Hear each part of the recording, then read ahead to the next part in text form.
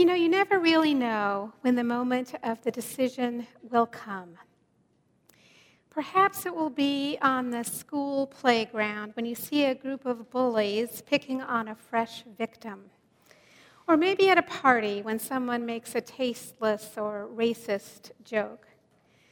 Or at work when we recognize that the automobile company that we've proudly worked for years has been knowingly installing faulty accelerators. Or when we overhear a woman at the Rite Aid pharmacy forced to choose between the 5 prescriptions she needs because she lacks insurance and can only afford to pay for 2 of them. Such moments come in different ways to each of us, but they do come. They remind us that the decisions we make in our day-to-day lives do make a difference.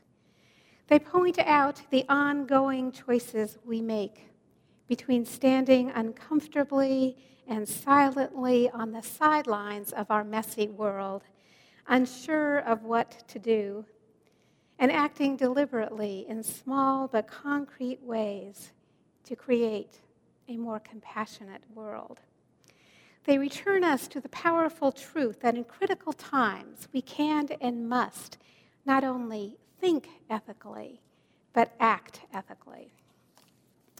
I loved our story this morning. I'm wondering how many of you read 3 Cups of Tea. A good number of you have read it. I really recommend it.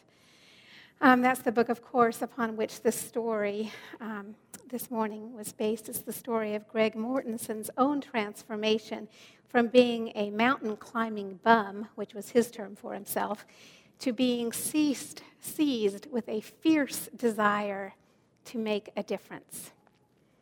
A fierce desire to not be stopped by the improbability or inconvenience of it all. A fierce desire that grew in him not from some grand plan or vision, but through quietly sitting, watching, sipping tea, talking with people around him. The people of Corfei who had nursed him back to health. But mostly watching this amazing group of children who had also a fierce desire to learn.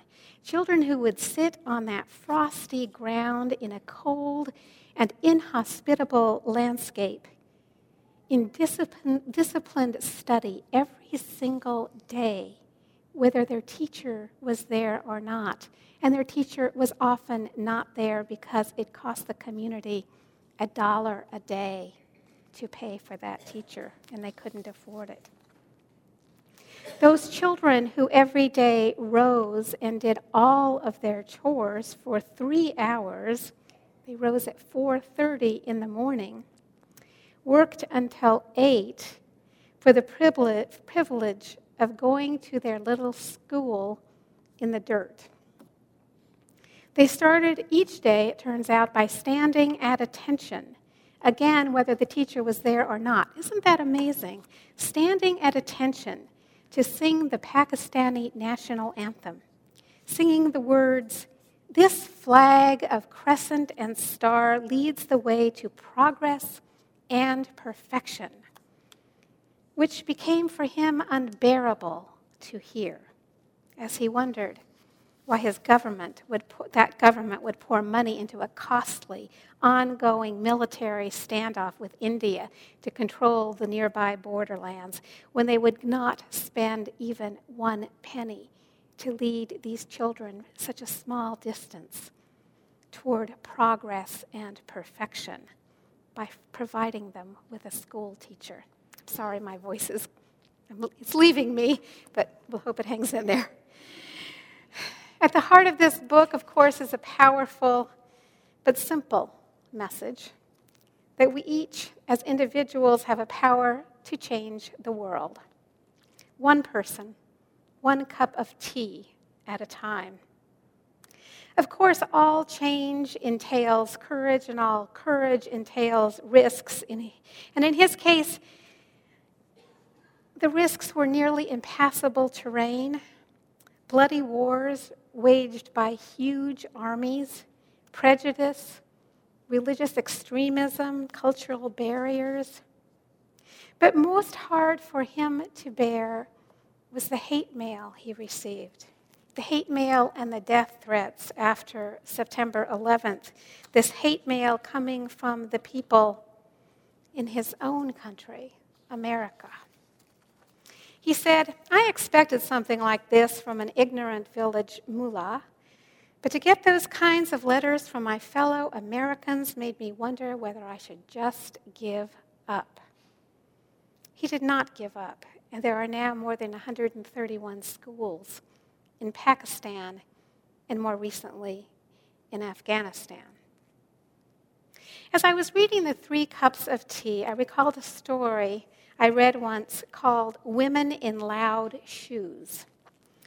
It was written when the Taliban had full control of Afghanistan. The story describes a visit that the author made to a hospital complex in Afghanistan, where she inadvertently parked pretty far away from where she was going in the hospital. It took her, it seemed like miles to walk through the parking garage and the long hospital corridors to get where she was going. And as she walked, she became very aware of how loudly her heels clickety-clacked along the tile, announcing her presence. And then she remembered reading a list of crimes for which the Taliban rulers might arrest and imprison women or worse. And among those crimes was listed women walking in loud shoes. For walking in loud shoes and making her presence known, a woman could be seized off the street or from her home and beaten or thrown into a cell. Women and children could not be seen. Neither of them had a voice. They were not, in fact, supposed to exist. She closed her reflection by saying something like, once you realize that walking in loud shoes, or any shoes at all, or simply walking safely, as we do every day, is a privilege and a luxury, then the burden is on you. The burden of response, of giving back and taking risks for what is right. The burden of courage and clear speaking and clear thinking. The burden of gratitude and compassion and respect is on you. And one thing, of course, can lead to something else. Now, respect for the inherent worth and dignity of every person is at the heart of who we are as a religious movement. Respect for the rights of conscience. Respect especially for those less powerful and privileged than ourselves, knowing that we must somehow figure out how to ensure that our children grow in wholeness and without fear, that the voiceless must be heard, the ignored attended to, and the oppressed set free. An elegant little book came out, I guess in about 2005, and I read it from time to time. I pick it up and I ponder it, and I'm not sure that I quite get it, but I'm offering it to you for your consideration and your feedback. This little book is a book by Paul Woodruff, and it's called Reverence. In it, the author claims that reverence consists of the capacity for 3 feelings: awe, respect, and shame. Now, I'm sure that most of the people in this room would have no problem connecting the experience of awe and respect to reverence. But shame? We liberal religionists tend to run for cover from that concept, and with good reason. How many times throughout our history and in our own lives has shame been used as a way of invalidating a person's sense of self, leaving us feeling irredeemably flawed in some way? Shame without respect and awe does that. But for Woodruff, Shame is the emotion that a reverent person experiences when he or she is aware that they have violated another, treated them with contempt or disrespect, treated them as less than. He agrees that shame can go terribly wrong, but he also holds that feelings of shame and the fear of shame push us to live better and be better people. We all miss the mark and hurt people from time to time. But Woodruff says that we can't feel shame or experience dissatisfaction with our own behavior without feeling respect for something larger than ourselves, our ideals. We know when our dignity has been violated. It's that emotional pain we feel when we've been insulted, when we're made to feel deliberately or maliciously ashamed and humiliated, when our privacy has been invaded, and when part of us wishes that which we would prefer to keep secret from the world has been exposed somehow for people to see. Our dignity has been assaulted when our reputation has been attacked, or when we sense that those who somehow have power lord it over us and make us feel small. Has anybody ever felt those feelings? It takes work to ask forgiveness. It takes courage and compassion and fierce desire, but it is also the thing that binds us to each other in healthy and healing ways. Pablo Neruda, the poet, says, all paths lead to the same goal, to convey to others what we are. And we must pass through solitude and difficulty, isolation and silence in order to reach forth to the enchanted place where we can dance our clumsy dance and sing our clumsy song. But in this dance and in this song, there are fulfilled the most ancient rights of our conscience in the awareness of being human and of believing in a common destiny. Greg Mortensen did not consider himself to be brave. He describes himself in self-effacing terms as a profoundly bewildered man, as an incorrigible introvert, as an awkward, soft-spoken, ineloquent, and intensely shy person. But somehow, this soft-spoken man has managed to earn the respect of the village elders and mujahideen in some incredibly tough areas of the world. Why? Because he treats each person with utmost respect, making sure that no one, including women and children, is excluded from the dialogue. In so many parts of our own lives, we too, to use Neruda's words, must pass through solitude and isolation, pass through difficulty and silence. I think of how so many of our schools have gotten off track.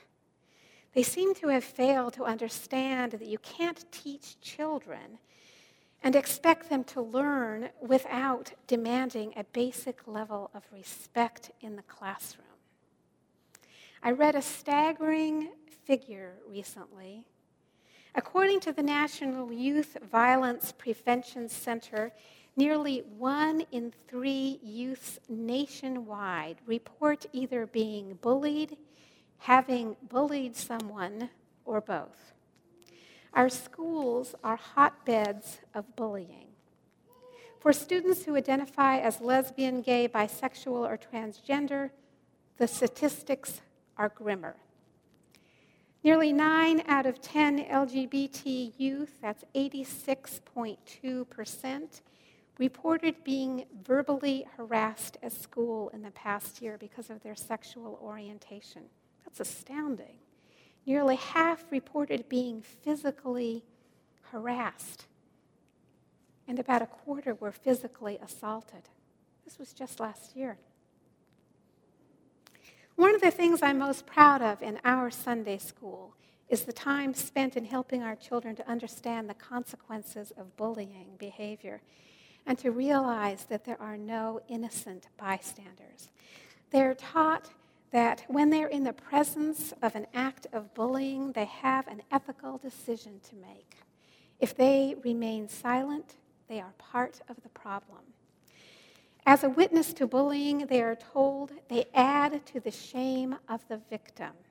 In fact, in the bullying dynamic, they learn the bystanders are the most powerful people present, not the bully.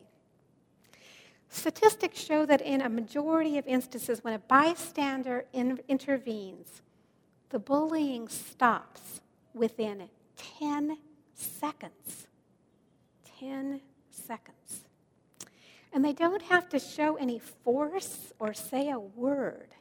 They simply have to stand with the victim and make eye contact with the bully. That's all it takes. That's what happened back in the 1940s when Jackie Robinson integrated baseball. Robinson had to endure unbearable disrespect. The shouted racial slurs every time he got on the field, the threats to his life, he was spat upon, while his own teammates stood there silently.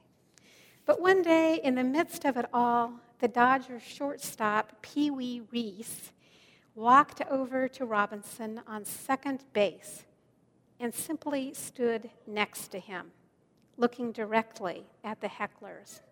Years later, he was asked what had motivated him to do this. Something reacted in my gut at that moment, he said. Something about what? The unfairness of it, the injustice of it? I don't know.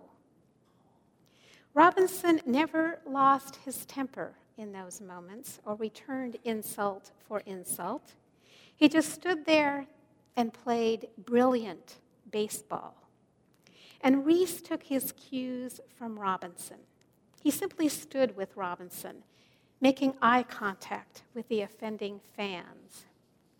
I love that we give our children strategies for dealing with bullies, and I love that our children know that they have a part to play in changing the culture of bullying in their schools.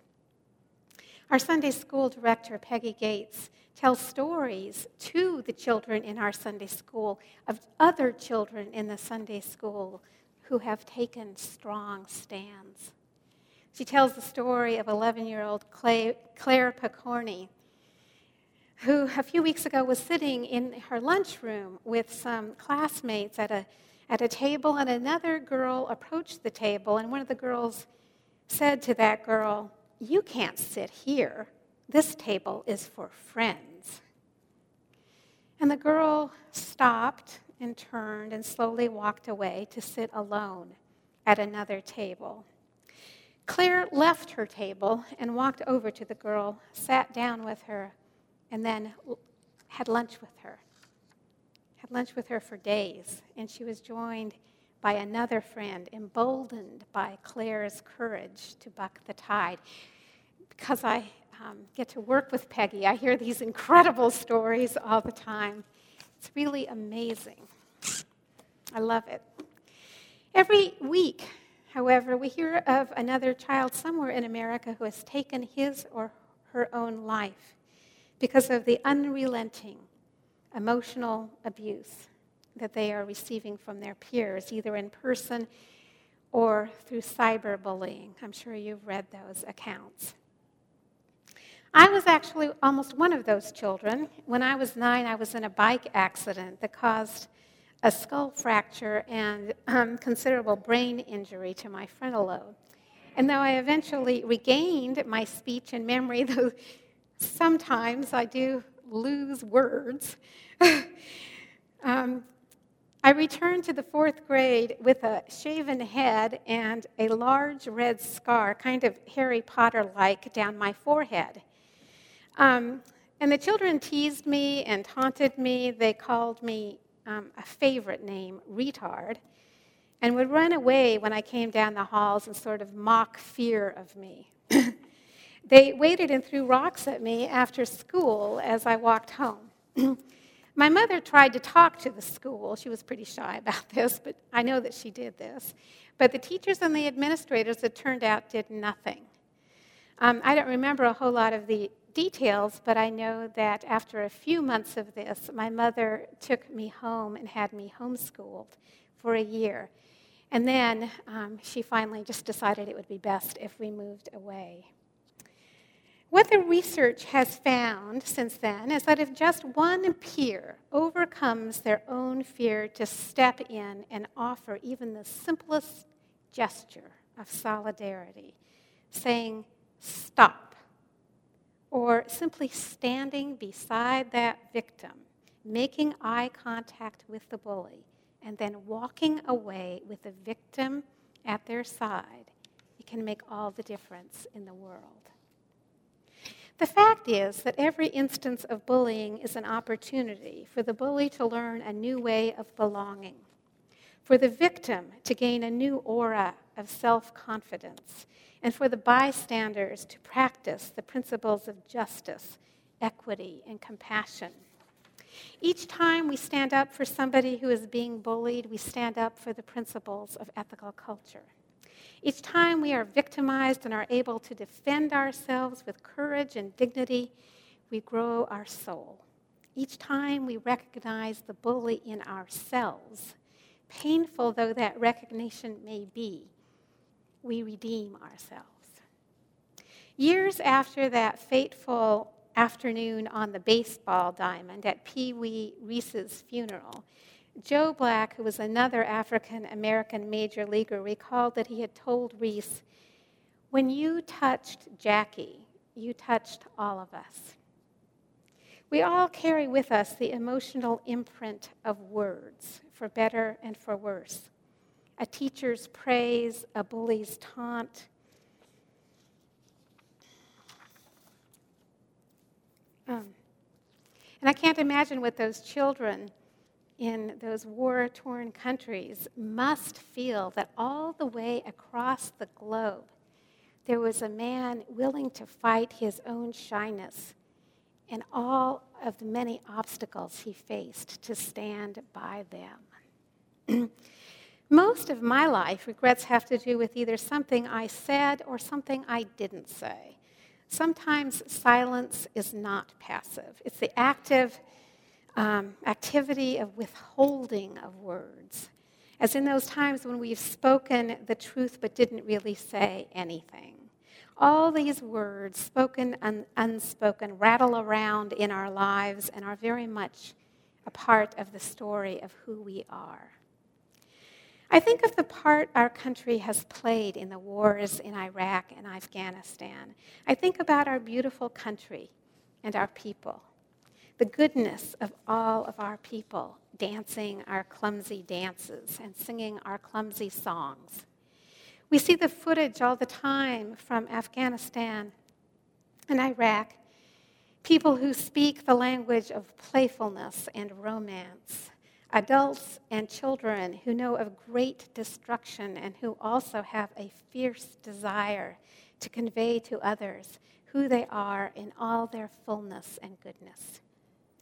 Gordon Cosby, who was a Baptist minister, said 20 years, "We go numb in the midst of a society filled with violence, and we need, in the face of that numbness, to be so moved that we break through to a place, an energy living inside of us that can speak truth to power, an energy that we as a community can enable in each of us, an energy that the world needs."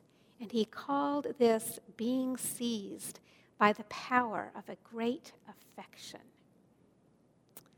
I close with a story from one of the websites I check in with from time to time. The website is called Voices in the Wilderness. It's an international peace group which travels to scenes of conflict around the world and brings out those stories of the people who live there.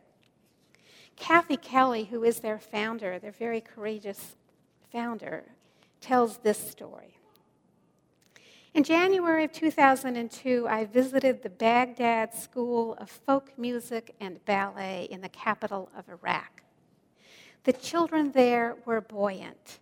Their school, one of the finest in the Middle East, taught Arab and Western classical music, dance, and art. I wandered in out of into the classrooms, marveling at how obviously this school worked. In the art department, I happened upon a display of children's drawings, one of which, done with pastel magic markers and chalk, showed a jet plane plunging into one tower of the World Trade Center. "Do you think I could meet the person who drew that picture?" she asked the children. And then she says, like they were their own little secret service, in 3 minutes they had the artist there, all of 11 years old, and he was so proud of his drawing. I asked him, "Can you tell me what was on your mind when you drew that?" And he squared his shoulders and he said, "Allah wanted this to happen to people in America so people in America understand what happens to other people when America hits them." By then, his teacher had sidled up, and so he added, "And we love the people in America, and we want to be their friends." So Kathy Callie told him about what it was like in New York City on September 11th.